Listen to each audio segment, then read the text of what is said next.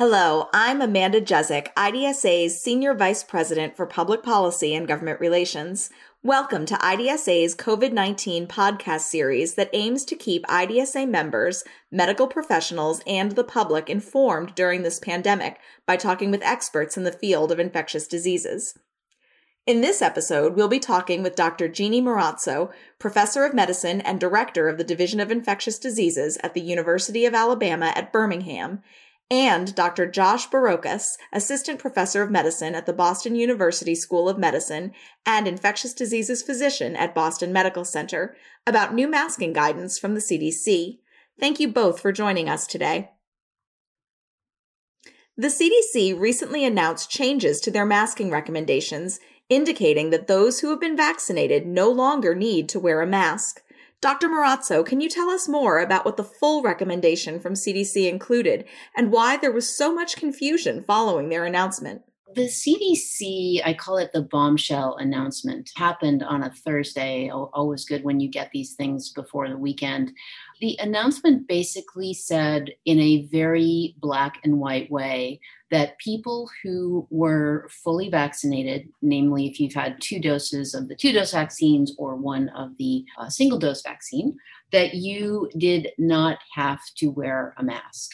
And the only exceptions to their permissiveness really were situations where you were in close quarters and there was concern about ventilation, namely the things that they called out were public transport. So, subway cars, buses, trains, that sort of thing.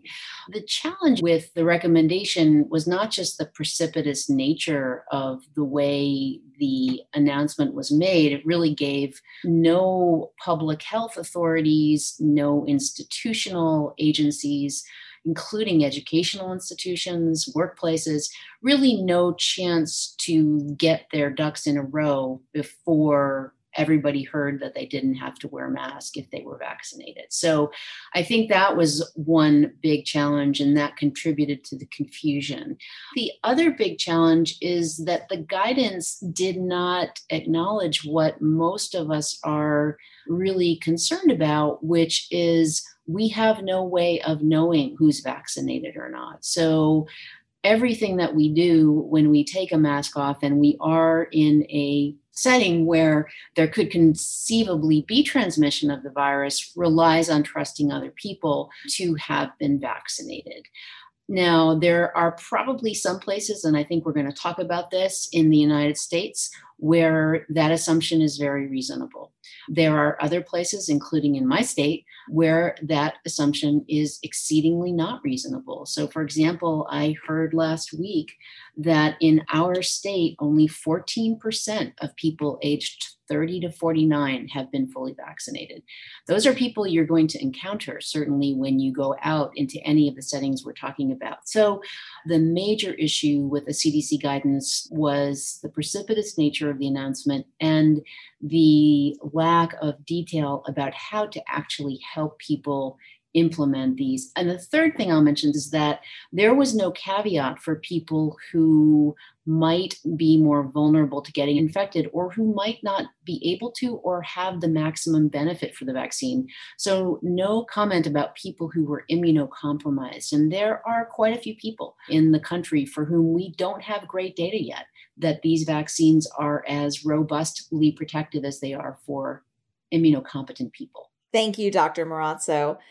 Dr. Barocas, take us a step back and talk about the science behind masking. What factors go into the local or state level decision to continue masking mandates?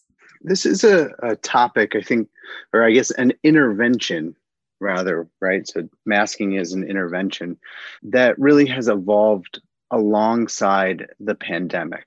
So if we go back a little bit, in the early days of the pandemic, not that many of us want to revisit that, but in March and April of last year, we didn't have a lot of information about how this particular coronavirus was being spread. So as a result, there was almost this notion that we just try to throw a lot of stuff at the wall and hopefully something sticks. But there was a lot of confusion early on about the effectiveness of each of those interventions, masks included. specifically at preventing disease, especially in the general public. I think that in hospitals and in healthcare settings, the throwing everything at the wall notion just said, we're going to throw everything at the wall because we can. But in the general public, this is unknown. A lot of confusion was created because what didn't happen is this upfront discussion about the evolving knowledge, that this was an evolving process as we were going through it.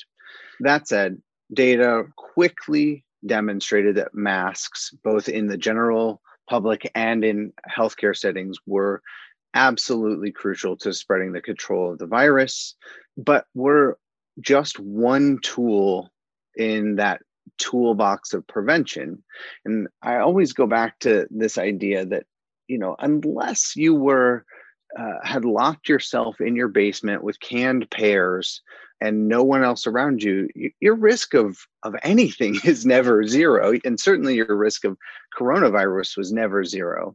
But adding masks in the public setting to things like increased ventilation, being in low density settings, so maintaining social distancing from others, not being in crowded indoor spaces, all of these things do and still do reduce the risk of transmission. So we as a public health community, I think we tried to mobilize around this multifaceted approach, which included masks, but we had to play a lot of catch up. They are not a perfect intervention, but when we combine them with other interventions, specifically before vaccines, they were incredibly effective. Now we have vaccines. And so what we have to do on a state by state, local jurisdiction by local jurisdiction decision is look at our vaccine uptake. I think we need to be looking at the number of people, as Dr. Marazzo said, who may or may not be immunocompromised. And instead of writ large getting rid of mask mandates, what we need to do is take this back to local jurisdictions to say, look, we've got this percentage of people who are fully vaccinated. We've got this percentage of people who are immunocompromised and of children who aren't vaccinated at this point. And we need to make sure that the decisions are coming based on science, not based on political pressure. Many states at this point have lifted their outdoor mask mandates. Some states still have a mandate for unvaccinated people, or at least an advisory for people who are unvaccinated. I can't say for certain how these decisions are necessarily being made and what factors are going into it, but I hope that these are being driven by local data on cases, on vaccine uptake, on immunocompromised population. I think that we're in an encouraging phase of the epidemic in the US, where the science is guiding us toward the fact that mandates may not be needed at this time. And I hope that this phase lasts for an indefinite amount of time. But I think that we have to be honest that when we talk about decisions stepping up or stepping back on certain masking or other prevention interventions, we have to understand that this is still a fluid process. IDSA and the CDC present the COVID-19 Real-Time Learning Network. Timely COVID-19 information curated by clinicians for clinicians. Be the first to know. Visit IDSA's COVID-19 Real-Time Learning Network for the latest COVID-19 resources for the frontline healthcare community. Go to covid19learningnetwork.org. Dr. Marazzo, you mentioned that some people cannot receive the COVID-19 vaccine. Can you talk about who that includes and what this change in masking recommendations means for them? It's actually quite remarkable that the mRNA vaccines, which include the Moderna and Pfizer B&B vaccines, really have very few contraindications. Contraindications meaning reasons not to give the vaccine. The main two are if you had a severe allergic reaction after a previous dose of this vaccine, or you've had a severe allergic reaction to any ingredient of this vaccine. Now, we knew and heard about when these vaccines were initially rolling out of a few cases of anaphylaxis, of severe allergies. No one died from that, but a couple people had to actually be hospitalized and have treatment for what looked like a pretty severe allergic reaction. As we've had time to vaccinate now over 100 million people in the United States, just an incredibly high number of people, 101, I think, as of April 1st. We really have not seen, I would say, a concerning number of these reactions. Now, the other question, though, is severe allergic reaction to any ingredient. And there are some things in the vaccine that people have asked about, for example, polyethylene glycol or other stability elements. If you've had a reaction to any vaccine in the past, then you really want to try to figure out what that was about. If it is something that you think was specific to that vaccine that may not be in these newer vaccines, then you're probably okay. But that's where you probably want to talk to somebody who really understands what the different elements of these vaccine compositions are. Those are the sort of basic things. Now, if you're talking about the Johnson & Johnson vaccine, that's a little bit different, right? That's the adenovirus-based vaccine, not an mRNA vaccine. And the concerns with those vaccines, for better or worse, are really more around the hypercoagulability issues that we have seen. These are not common, but I think it is worrisome enough that if you do have a history of something like that, you probably want to talk to your doctor about that, just to be sure. There are no clear recommendations to avoid it, but I think it is worth noting. The other thing you can see with this vaccine, in addition to some clotting, is related to that, and that is thrombocytopenia or low platelets. So if you've had a history of low platelets, for example, if you've gotten heparin and you've had low platelets to that, or if you've had ITP, which is idiopathic thrombocytopenia or immune thrombocytopenia, you probably want to be in contact and really talk to somebody about whether that is the best vaccine for you. I personally would, if I had any hematologic issues like that, I would not opt for the J&J vaccine. So I think those are a couple of things to think about. The good thing about the landscape for vaccines is we're getting enough different platforms. So everybody knows about the mRNA platform. We know about the viral vector platform, which is the J&J vaccine, the AstraZeneca vaccine. And then we're also going to have protein platforms, a Sanofi platform and a couple of others, Novavax. So odds are good that in the coming months, maybe in the coming year, we will have more of a portfolio of platforms that should help people with these kind of vulnerabilities get around these extremely unlikely but real events. This question is for both of you. A lot of people, both vaccinated and unvaccinated, have questions about when and where it might be safe to take off their masks in public. What practical advice can you offer them? Dr. Barocas, let's start with you. Let's take out special cases, specifically people who might be immunocompromised.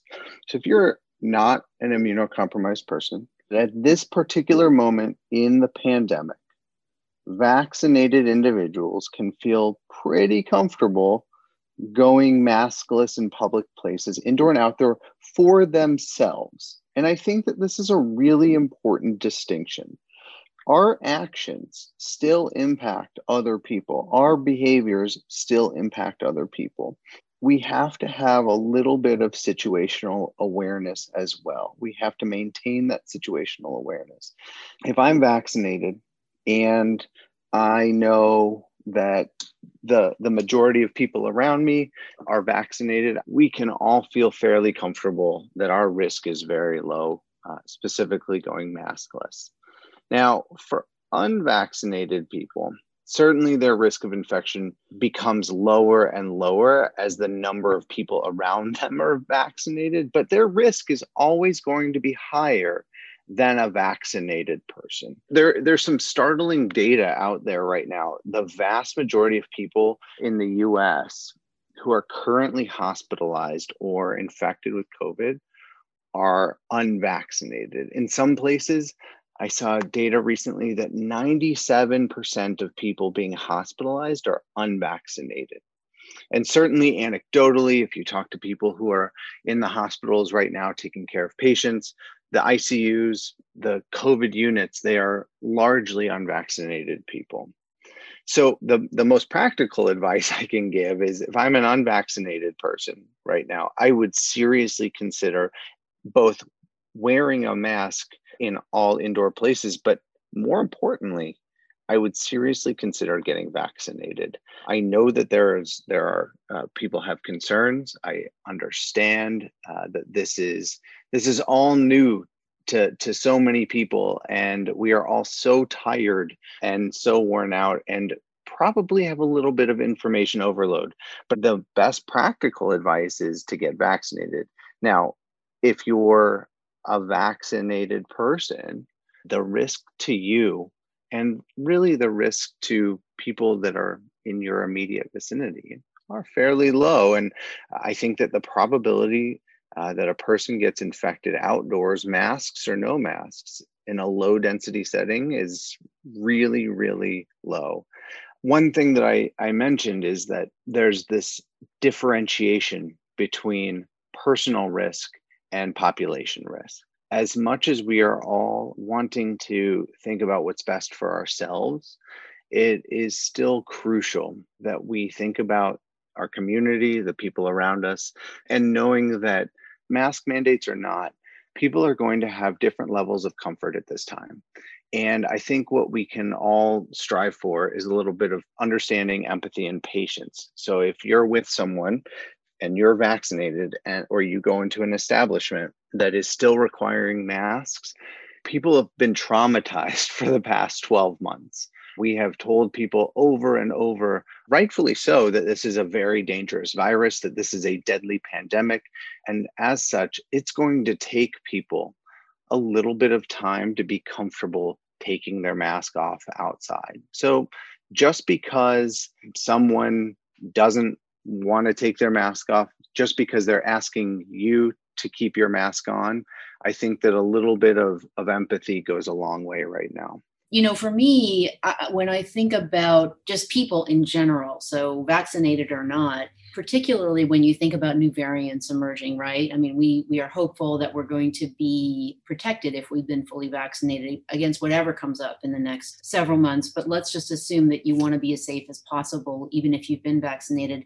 I think the two things that I try to weigh are the airflow, like in the place that I'm considering going. I agree with Josh that being outdoors is absolutely safe. I can't think of very many situations where I would feel compelled to wear a mask outdoors, unless I was in a very crowded stadium where literally people are sitting a half an inch away from me and drinking beer and maybe spewing a lot of yelling and all that sort of fun stuff you do when you're at a game. That might get me to rethink it. But in general, good airflow is really key. In a crowded bar without much ventilation, I would be very cautious and personally would still probably wear a mask, which is probably why I'm not going to be in a crowded bar anytime very soon.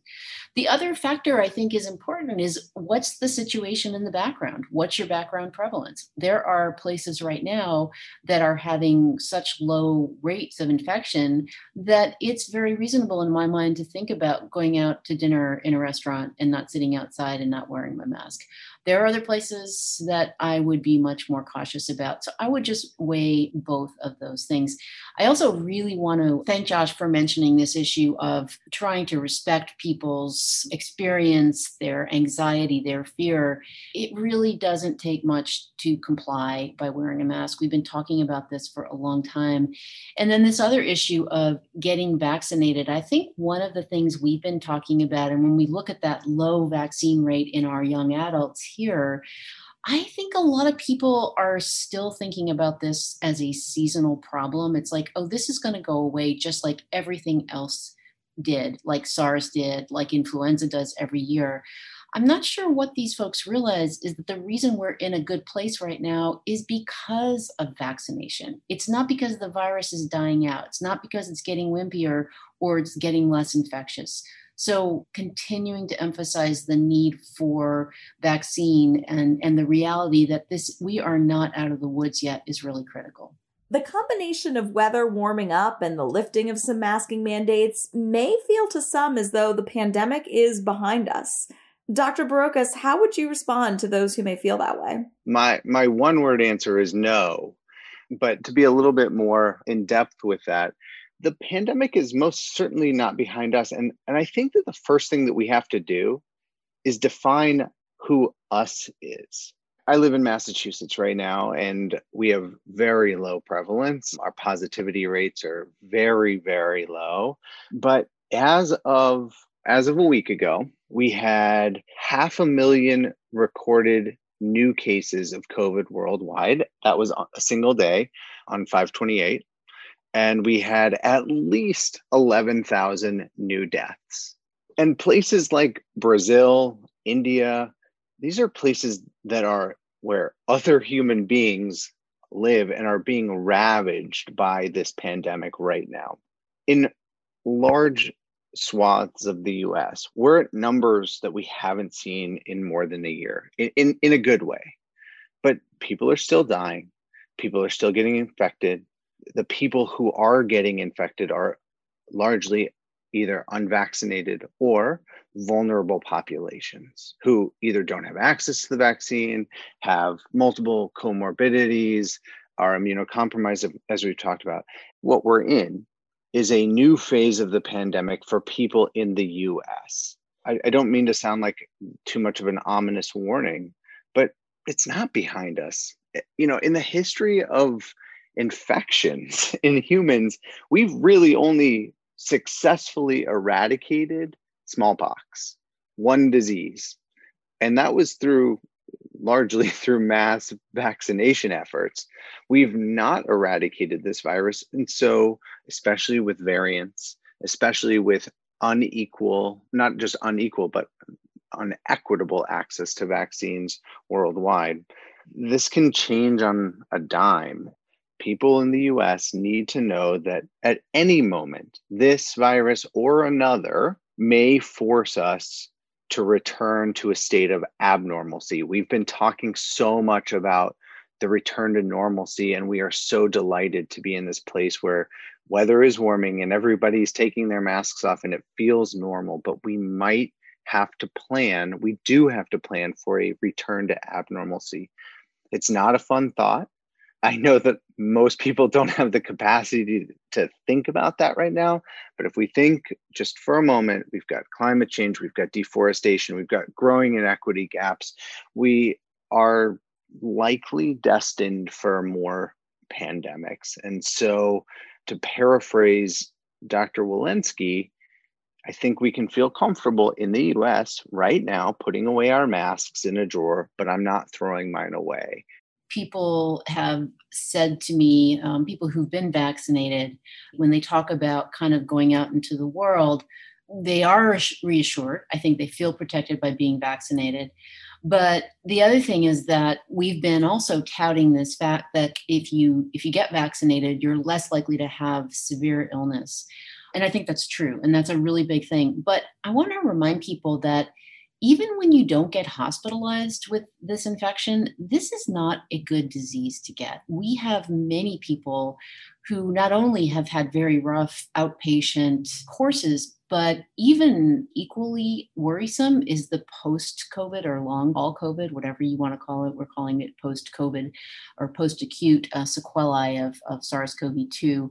This is a real thing. And this is happening in people who are exactly the age group that we are probably seeing the lowest vaccination rates in. So again, I want to come back to this perception that things are over, it's it's done. The virus is we've beaten the virus. And I think this point about, this one world situation that Josh mentions is hugely important.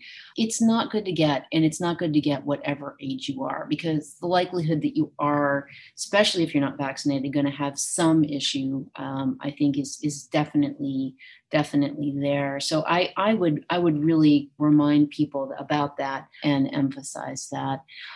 Think about your friends and family last year. How many of them did you see with a cold? Or how many cases of flu did you see? We saw no pediatric deaths from influenza in the state of Alabama last year, and we typically have around 20 kids who die from influenza. When Josh talks about this staying abnormal, I think about the new normal and thinking about, what do we want to trade for the ability to go back to extreme normalcy, which was, of course, goodness gracious, throw the mask out and burn it. We had benefit from wearing masks last year that went beyond our ability to control COVID. I don't think we've talked enough about that. And when people start getting sick again this year, when we start to see influenza deaths in particular climb, we're going to have to revisit this issue. So worth keeping on the radar for sure. At this time, I'd like to thank Drs. Marazzo and Barocas for their time, participation, and expertise. For the latest information and resources on the COVID-19 pandemic, visit IDSA's website, idsociety.org, and don't forget to follow us on social media. Tune in next time as another diverse panel of medical experts discusses the latest on this rapidly evolving pandemic. I'm Amanda Jessic. The views and opinions expressed here are those of the presenters and do not necessarily reflect the official policy or position of the Centers for Disease Control and Prevention. Involvement of CDC should not be viewed as endorsement of any entity or individual involved with the podcast.